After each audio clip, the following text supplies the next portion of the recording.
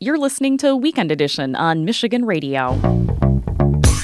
As language nerds are wont to do, they get curious about words like want with an O and its relationship to want with an A. That's what they say. Good morning, I'm Rebecca Kruth, and here with us now is University of Michigan English professor Ann Curzan. Welcome, Ann. Good morning. Ann, I think to start this year off right, I think we should knock two questions out of the way right off the bat. I'm ready. All right, our first question comes from Barb. Barb says, I was recently reading an article in The New Yorker and read the phrase, as is his want. Whenever I heard this phrase, I thought it was want, like W-A-N-T instead of W-O-N-T. Barb wants to know if these words are related. What do you think, Rebecca? From the way that I use them, I would guess no. And you would be right. They are not related, but you will sometimes see the A form substituted in for the O form. As Barb said, you'll see this in expressions like as is his want or my want. You can also find it as an adjective. Here's an example. Let's imagine someone who swims at the Y often, and someone says, she's at the Y swimming as she is wont to do. That would be the adjective form, or you could say, she's at the Y swimming as is her wont. That would be the noun, and that's W-O-N-T. But because for many of us, W-O-N-T and W-A-N-T are homophones, they sound the same, or they're very close, you'll see that confusion where the A form gets substituted in because it's much more common. Want with an O goes back to an Old English verb that meant to dwell or to stay habitually.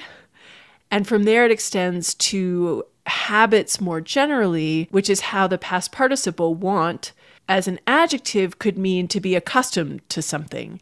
And I like this example from Jane Austen's Mansfield Park, 1814. He might have more good qualities than she had been wont to suppose. Right? So that wasn't the way she was used to thinking about him.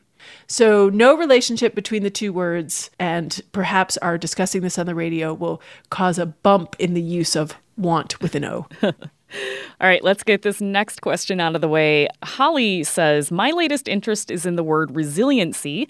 It seems like suddenly this word is being used all the time, and I always wonder why we're not just saying resilience.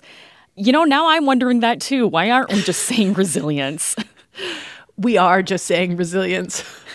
This is really interesting to me because the data show that resilience is actually the word that has taken off in popularity in the last couple of decades.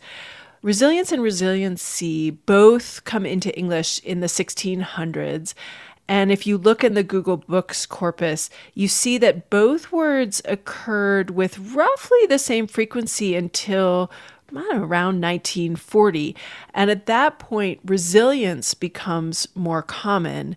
And then starting in the 1990s, resilience really takes off, with resiliency remaining pretty stable in use. So they've both been around for a while. Resilience is the more common. Rebecca, are these synonyms for you?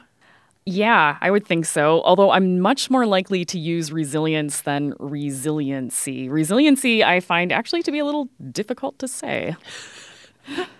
Fair enough. And they are largely synonymous. There's probably one sense of resilience that may not apply to resiliency, the action of revolting or recoiling from something, but that's a pretty rare meaning at this point. The difference between these ENCE ending words and the ENCY ending words is something that the Oxford English Dictionary editors try to handle. They say sometimes the ENCE words refer more to the action or the process, and the ENCY words more to the quality, persistence versus persistency. And maybe those ENCY words are more closely related to the adjective. So if you're really persistent, you show persistency, but they are largely synonymous. All right, that's two out of the way. It's going to be a great year. Looking forward to it, Ann. Thanks so much. Have a wonderful start to your new year. Ann Curzan is a professor of English at the University of Michigan. We look at the evolution of language every Sunday here on Weekend Edition. If you can't always catch us on Sunday, you can subscribe to the show wherever you listen to your podcasts. And if you have a question about our ever-changing language, email us at language@michiganradio.org.